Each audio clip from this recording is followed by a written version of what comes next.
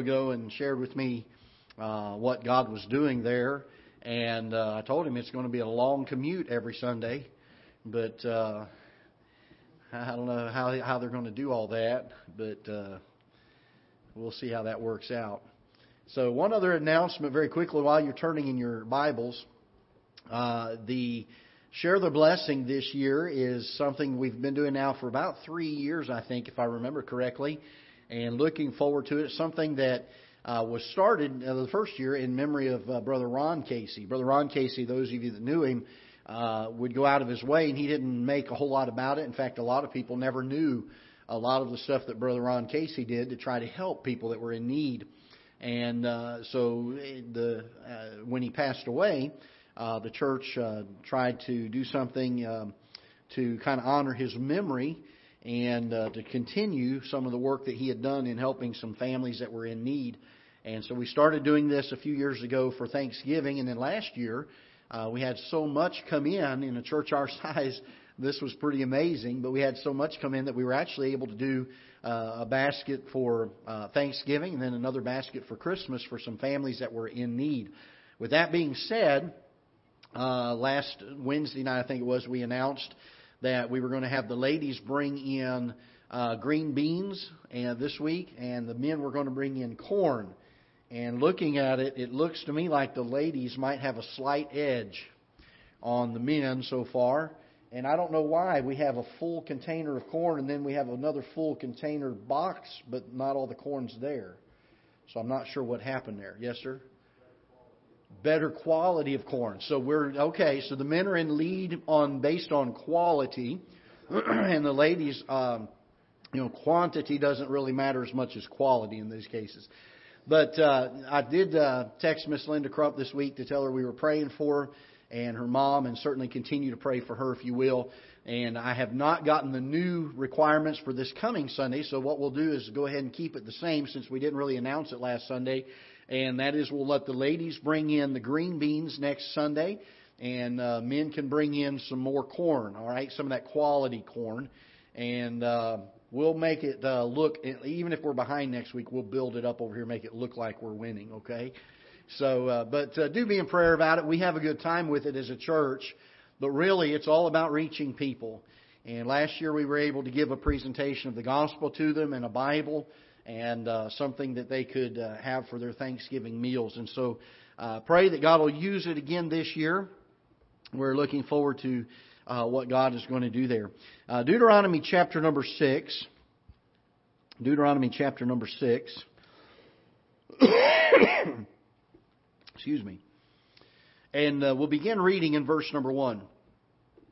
Deuteronomy 6 and verse number 1. Now these are the commandments, the statutes, and the judgments which the Lord your God commanded to teach you, that ye might do them in the land whither ye go to possess it, that thou mightest fear the Lord thy God, to keep all His statutes and His commandments, which I command thee, thou and thy son and thy son's son, all the days of thy life, and that thy days may be prolonged.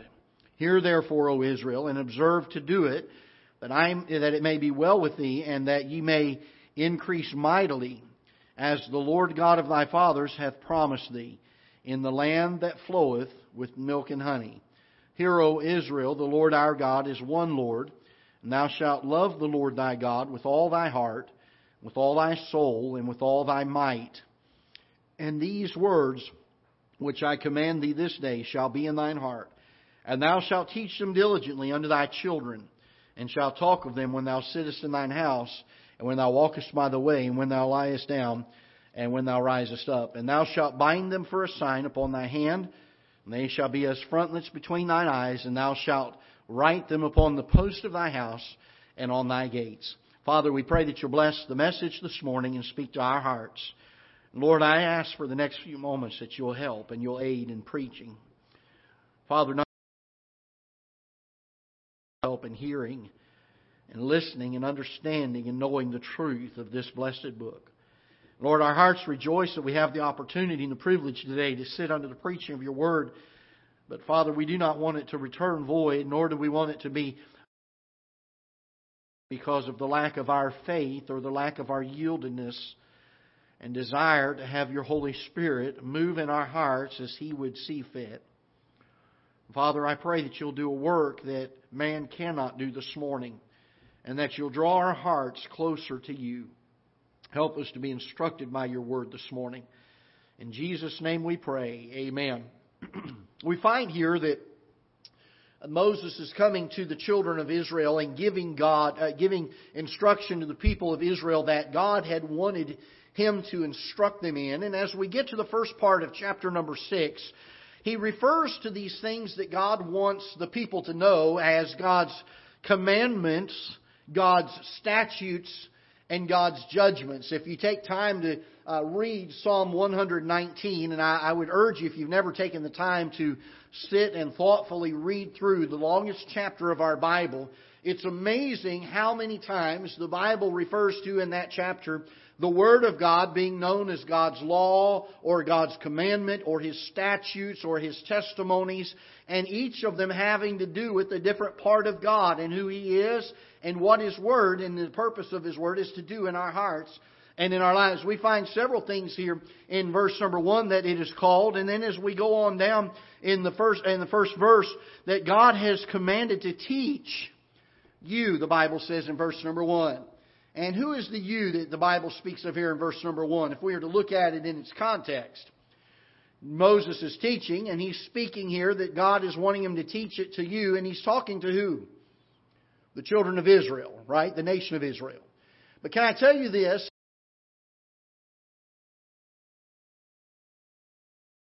Or worked in the lives of the nation of Israel in the Old Testament many times is the same way that He views things and works in not from God's attributes and God's way of looking at things and God's heart, and we can begin to see what His desire is. And in this passage, we find that God's desire was that the nation of Israel be taught in the commandments and the statutes and the testimonies of God, the judgments of God. And He says in verse number 2, that thou mightest fear the Lord thy God, to keep all His statutes and His commandments, which I command thee, thou and thy son. Now, I won't take a lot of time on the first few verses, but just to lay a groundwork here, I do want to say this, that there's a very important Bible principle found in verse number 2 that many times is glossed over and we don't look at as we read this passage of Scripture. And that is the idea that not only are we to know the Word of God and to study the Word of God and to know His commandments and His judgments and His statutes, but that we are to do them. And the book of James, it deals very much with this concept of not being just a hearer of the Word, but being a doer of the Word. And he refers to a man that is a hearer of the Word and not a doer as a type of person that would go and behold his natural face in a glass or in a mirror and to see what manner of man he is and to straightway go and forget what manner of man he is.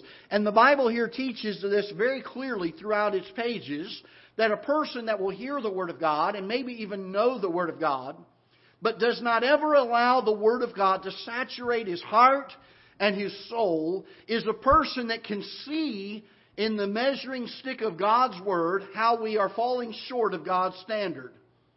But he does nothing to try to fix it. And the truth of the matter is, we ought not ever compare ourselves by our distance from the world. We ought never compare ourselves by our spirituality in comparison to other Christians.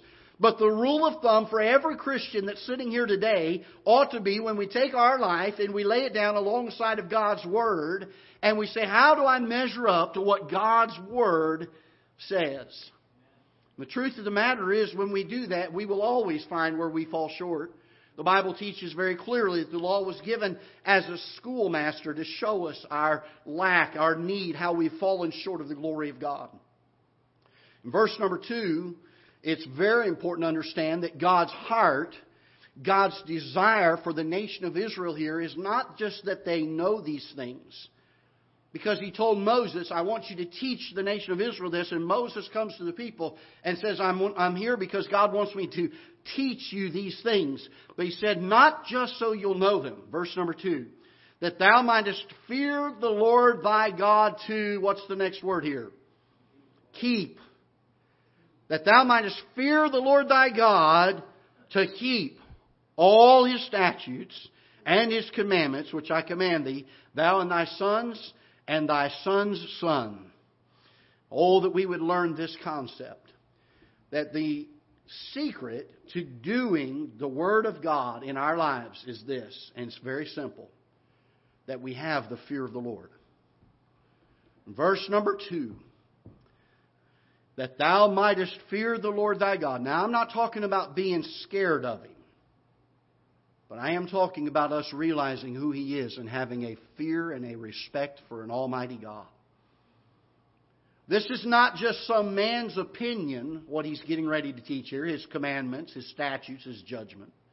This isn't just Solomon, the wisest man in the world, that's giving you his wisdom and saying, here's what I think man ought to do. But this is the God of the universe that created you and I. This is God Himself saying, these are the things that I want you to know, and not only do I want you to know them, but I want you to keep them. And I want you to keep them because you know who I am. Oh, that we would fear God. We live in a society today that has completely forgotten this concept of fearing God.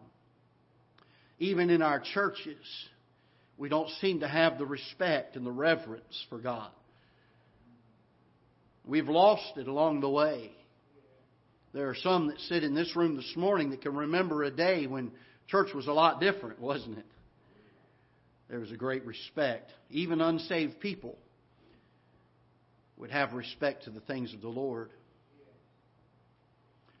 We get to verse number 3, and he says this, hear therefore, O Israel, and observe to do it. It's amazing, and women know this probably better than men do, that we as humans many times, both men and women, men seem to have a bigger problem with it. Have a tendency to hear things without listening. Meaning that the sound comes in and we make a record of it and then push it somewhere back in our minds.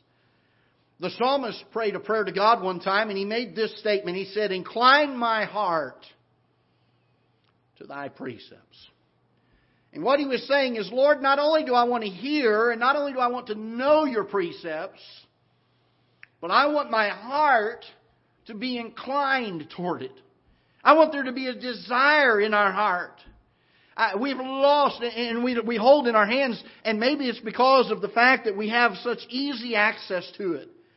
But we have lost a yearning and a desire for God's Word in our life. The idea in Psalm 1 that the man that is blessed is a man that delights in the law of the Lord. Have you ever thought of that phrase? The delight of his heart is in God's Word. And in this law, because of his love for it, the Bible says in Psalm 1, in this law doth he meditate day and night. I know people that come to church every time the doors are open. They're faithful members of a church and they dress right and they talk right and they look right and they smell right and they do all the things that you would think a Christian ought to do. And they come to church and they bring a Bible, and maybe it's an old, even worn out Bible, and they bring it to church and they take it home and they set it on a desk and it stays there until the next time they go to church. And God says, I want the heart of my people to yearn for it. Hear therefore, O Israel, and observe to do it, that it may be well with thee, and that ye may increase mightily, as the Lord God of thy fathers hath promised thee in the land which floweth with milk and honey. Do we see the heart of the Lord? I was amazed this morning how often this happens. It seems like that Brother Keith chose songs that deals with the Bible stands like a mountain towering, far above the works of man. And then he sings the song, Thy word have I hid in my heart, that I might not sin against it. He didn't know what message I was preaching this morning. But isn't it just like God to kind of reinforce His Word? We get to verse number 4, and I want you to see some things very clearly here. The Bible says, Hear, O Israel. This is the first thing He's wanting them to learn. Hear, O Israel, the Lord our God is one Lord. You got to understand that the nation of Israel now had been in a situation, both in Egypt and in their travels through the wilderness, of watching nations that had multiple gods and gods of every shape and kind for every purpose under the sun. In fact, even in Paul's day, there was a god that they had so many of that they were afraid they were going to miss one. And so they even had a god that was called the God of the unknown God. In case we just missed one along the way, we're going to even worship a god that we don't know what he represents, but it's whatever we've missed. And God comes to the nation of Israel. And I want you to see a couple of things here from this. And He says, to know that the Lord, our God, is one Lord. There's not a lot of Him. There's not many of Him. There's not a lot of different gods. Now this is interesting to me in the fact that this gives the nation of Israel the idea or the mindset that God Himself, only one, the one true God, is the only one that has the right to be the Lord of them. The one that has the right to be their God and for them to be His people. They did not have to pick and choose. It wasn't a smorgasbord. It wasn't an all-you-can-eat buffet of gods as you go along the tray of life and you begin to pick, I'll take a little bit of this God and a little bit of that God and a little bit of that God. But God says, I come to you and I want the nation to know this. And by the way, in 2018, God still wants people to know this, that He is the one true and only God. And because of that truth, and this is why so many people in the world today deny the one true God. Because of that, He has every right to come to us and say, I'm the Lord of your life. Not me and some other God we're going to share. No. Only one. Only one. By the way, there's only one that they had to love too, isn't there? You ever try to divide your love up between a bunch of different things? Kind of hard to do, isn't it? But when you have one God that you can look to and say, Lord, I love you, makes a big difference, doesn't it? We get to verse number 5, and I want you to see this. And thou shalt love the Lord thy God. What's the greatest commandment in Scripture, according to Jesus Christ? Thou shalt love the Lord thy God. Where do you think He got that from? Deuteronomy chapter 6. And thou shalt love the Lord thy God with all, how much? All thy heart, and with all thy soul, and with all thy might. There's only one. He says, I don't want you to share your love around to a bunch of different gods. There's only one of me. And therefore, I want all of your heart. I want all of your soul to long after me, to love me. I want with all of your might to love. By the way, when was the last time we loved God? I know a lot of us say, well, we love Him with all of our heart. When was the last time we loved Him with all of our might?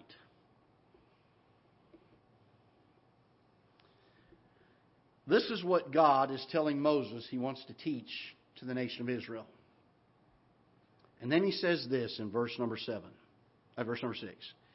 And these words which I command thee this day shall be in thine heart. I want you to notice several things very quickly in verse 4, 5, 6, and 7. As he states in verse 4 the idea that He is one Lord, I want you to begin looking with me in verse number 5. And when I pause, I want you to read the word with me, if you will. Beginning in verse number 5. And thou shalt love the Lord thy God with all thine heart, and with all thy soul, and with all thy might. And these words which I command thee this day shall be in thine heart. Verse number 7. And thou. Do you get the picture here? Moses is teaching what God wants to the nation of Israel. And he's saying the very first thing that you've got to do is you must have these truths nailed down in your life. I want you to teach the children and your sons' sons. I want you to know that there's only one God. I want you to love God with all of your heart and with all of your mind and with all of your soul. And for us to get out here and do the work of God in a world that's lost and dying, the very first thing a Christian must come to grips with is we must love the Lord our God with all of our heart. For if we do anything less than that, we are not able to be able to teach others the truth of this passage. The very first thing a Christian must come to grips with is He must be our God. My God. I've got to love Him with all of my heart, with all of my soul, with all of my might. And then I've got to go and teach others. The very first thing God wants these people to realize is it's got to be in your heart first. There are a lot of people, and I was even raised in some college and went to some colleges and was taught that the very first priority is that we go. No, that's our second priority. Our first priority better be that we walk with God. Our first priority better be that He's my God. That I love Him with all my heart, with all my soul, with all of my might. And once that's done, then I can go and tell others about it. And by the way, have you ever met a used car salesman that truly believed that the car he was selling you was the car for you?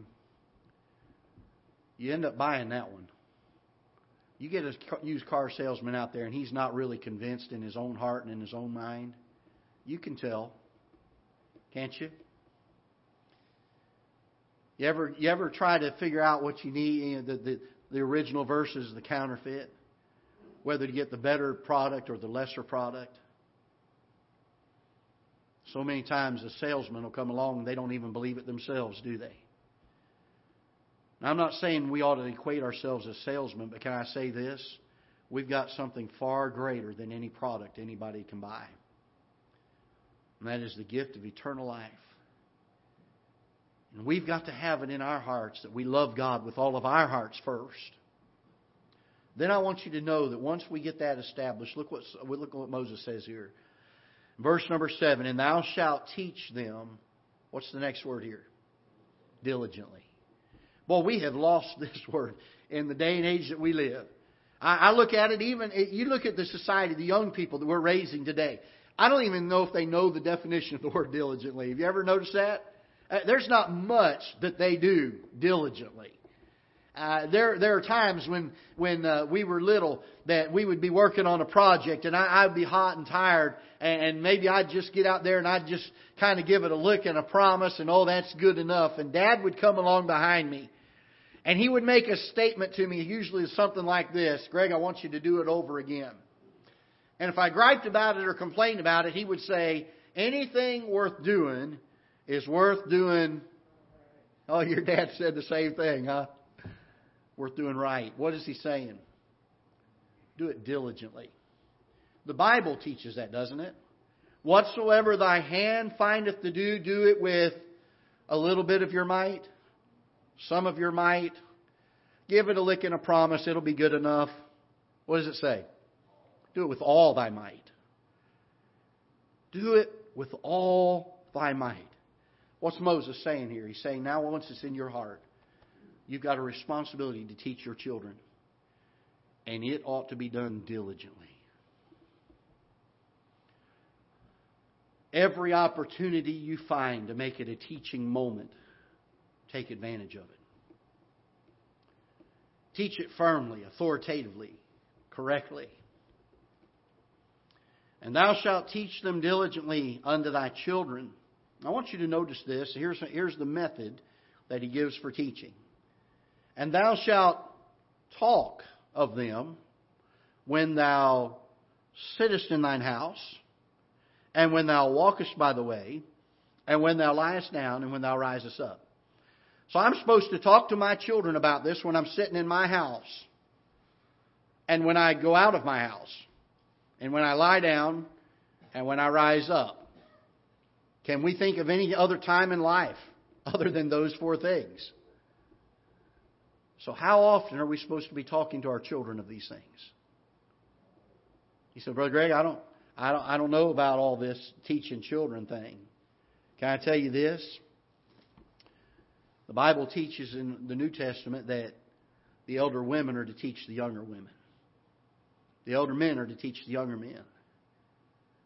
There's a responsibility that we have to take the thing that God wants us to learn, which we found here in first part of chapter number 6, And that is this: Thou shalt love the Lord thy God with all thy heart, with all thy mind, with all thy soul.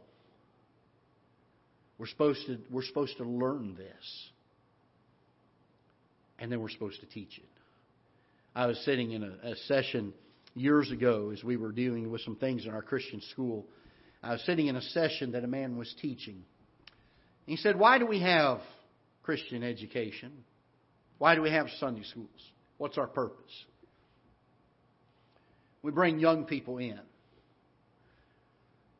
Why do we have all the programs and the things that we do? Why are we doing that? And a lot of people began to give answers. Well, we want to teach them the things they need to know from a Christian worldview. Well, we want to do this. We want to do that.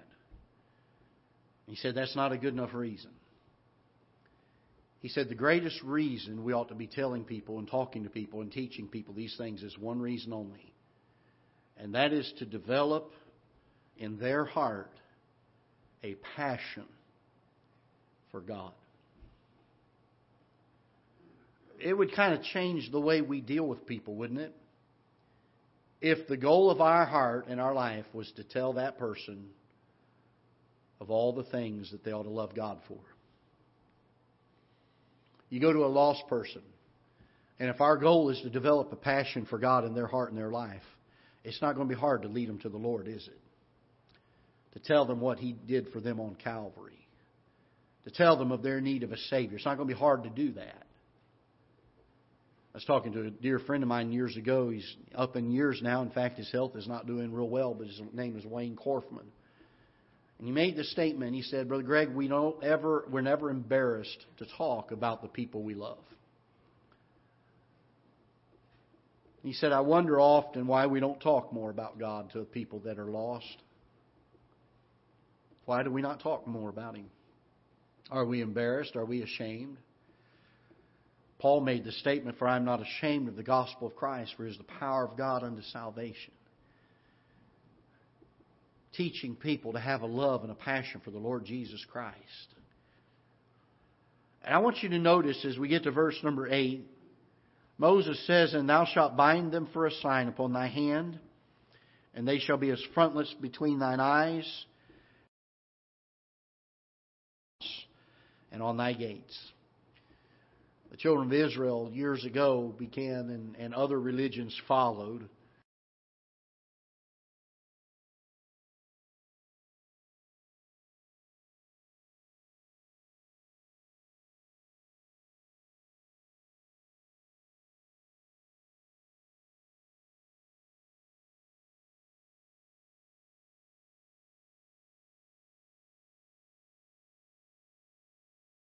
of a thing and something that was just done, and it was a way to try to ward off bad things from happening, and that if you kept those things close by you, that it would keep bad things from happening. And they began a practice that was completely different from what God was intending. Because from the context of the passage, we find that the whole thing that God is dealing with here is that they love the Lord their God with all their heart. We get to verse number 8. He begins to tell the children of Israel this, And thou shalt bind them for a sign upon thy hand. Thou shalt be as frontlets between thine eyes, and thou shalt write them upon the post of thy house and on thy gates. What was he saying? He was saying everywhere we go, everything that we do, every moment that we are awake and conscious, our hearts and our thoughts and our minds ought to be meditating on the things of God. That's hard to do in the world that we live in, isn't it? There's so many things today that vie for our attention, and so many things in this world that cause us to have our attention spans quickly detracted. I mean, you've got television and radio, you've got internet, you've got billboards, and you can't even go down the road without your attention being drawn somewhere with something visually or something that we hear. Maybe that's why God said, Be still and know that I am God. Maybe that's why God said when we go into our closets to pray.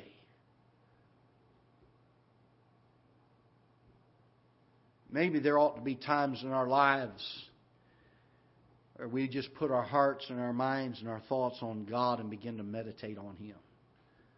And Moses said, after it's happened in your heart, now I want you to teach your children. I want you to teach them diligently. What do you want me to teach them, Moses? What does God want me to teach them? That I am God and I am one.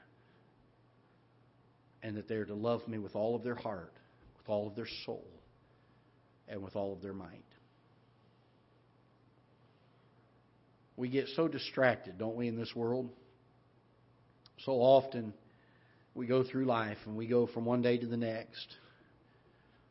Don't raise your hands, but how often have we made New Year's resolutions? Boy, I'm going to make my devotion life really good this year. I'm going to set time aside every day. And we do it for a while and then we miss a day. Next thing you know, we miss another day and then another. And then there gets to be a time where we just kind of get away from the Lord. It's just not as exciting as it used to be. We don't want to really go to church much anymore. We kind of go because we know we ought to and because our friends will miss us if we don't go. But we just don't seem to get as much out of it.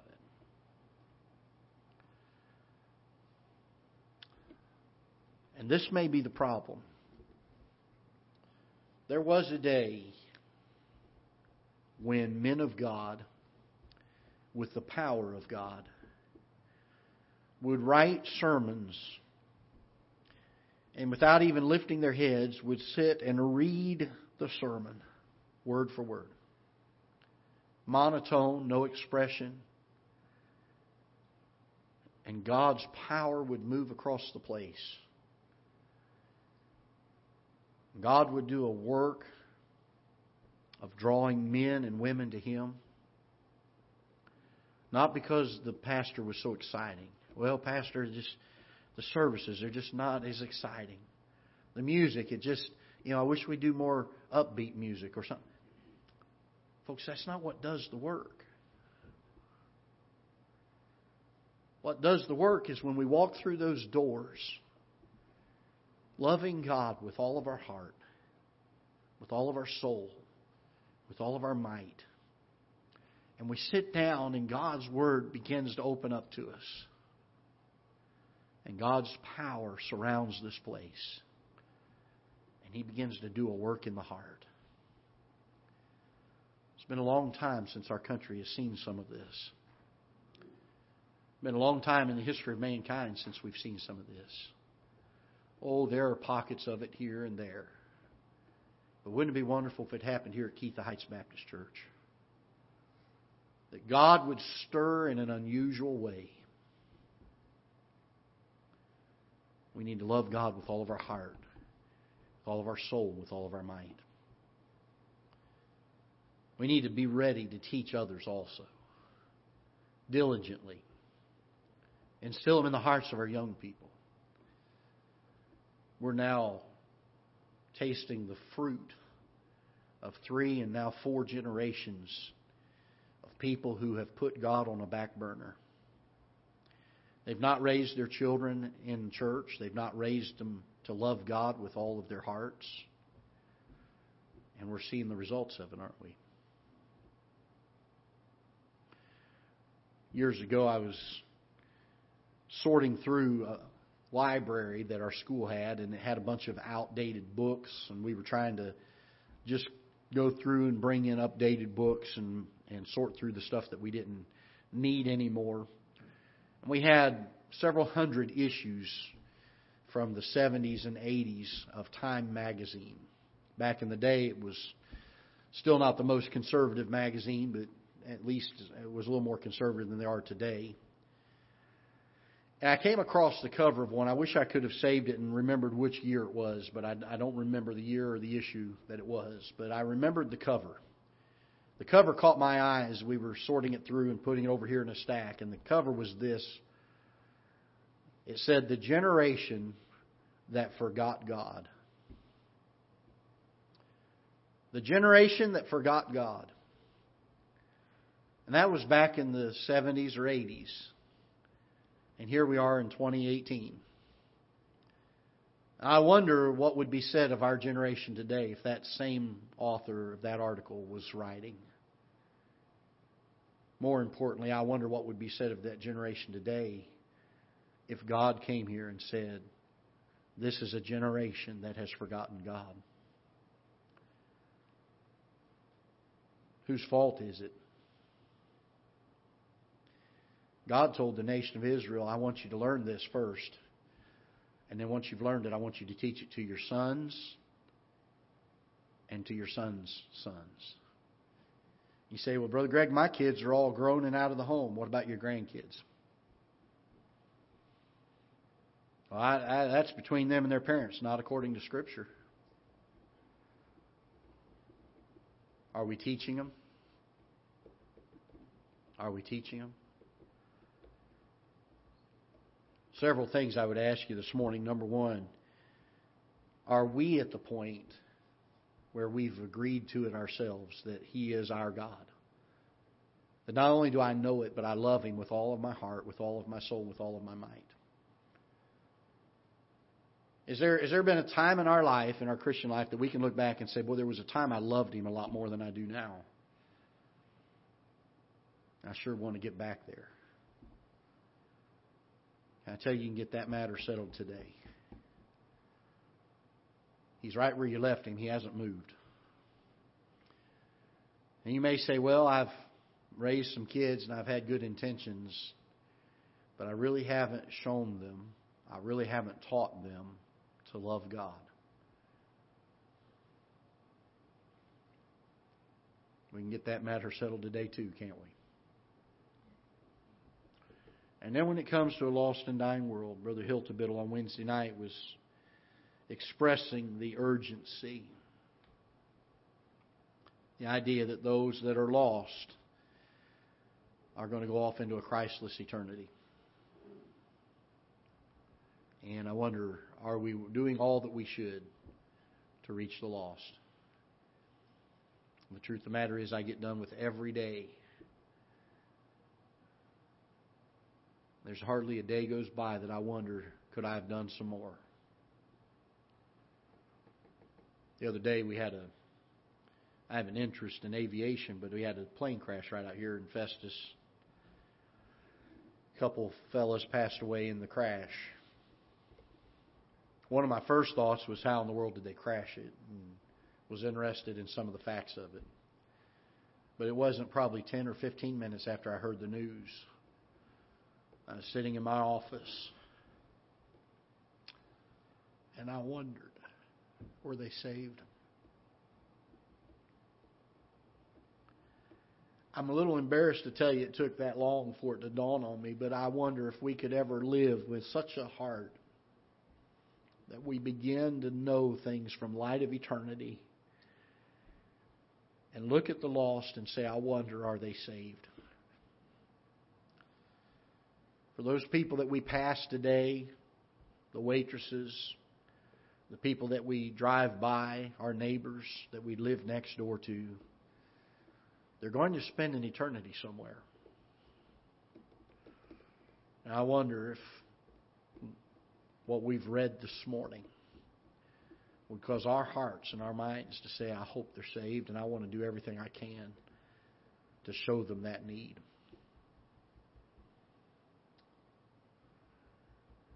I wonder if we're doing the best that we can. Let's stand together, shall we, with heads bowed and eyes closed. Father, we're thankful for your word.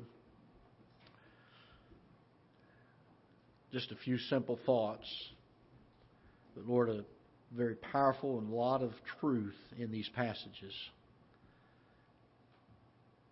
I pray that you'd help us to love you with all of our hearts, with all of our soul, and with all of our might. Father, that could be the reason we're not more concerned. That could be the reason we've neglected the responsibility of rearing a generation after us that loves you.